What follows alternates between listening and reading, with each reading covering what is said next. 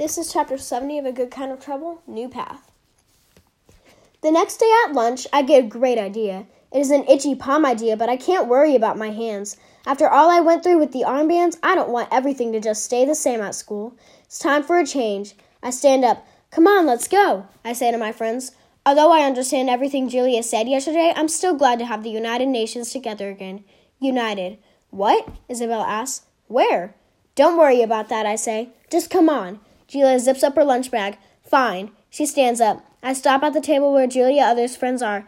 Get up, everyone, I tell them. Come on. Stacy giggles and gets right up. In that moment, I can see what Julia means about her. That one girl who is always going to be up for anything. Lynn sort of shakes her head but gets up too. And then everyone else gets up and follows me to the basketball courts. Figure there's no reason we can't all be united. When we get there, everyone is cool and like, hey, how's it going? We're all wearing armbands, and I feel really proud about that.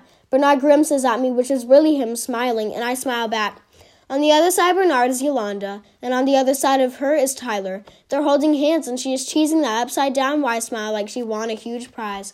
I don't know how I missed how big she was crushing on him. The sun feels great on my face. Seeing the United Nations get a whole lot bigger feels awesome. I lean over and give Bernard a nudge.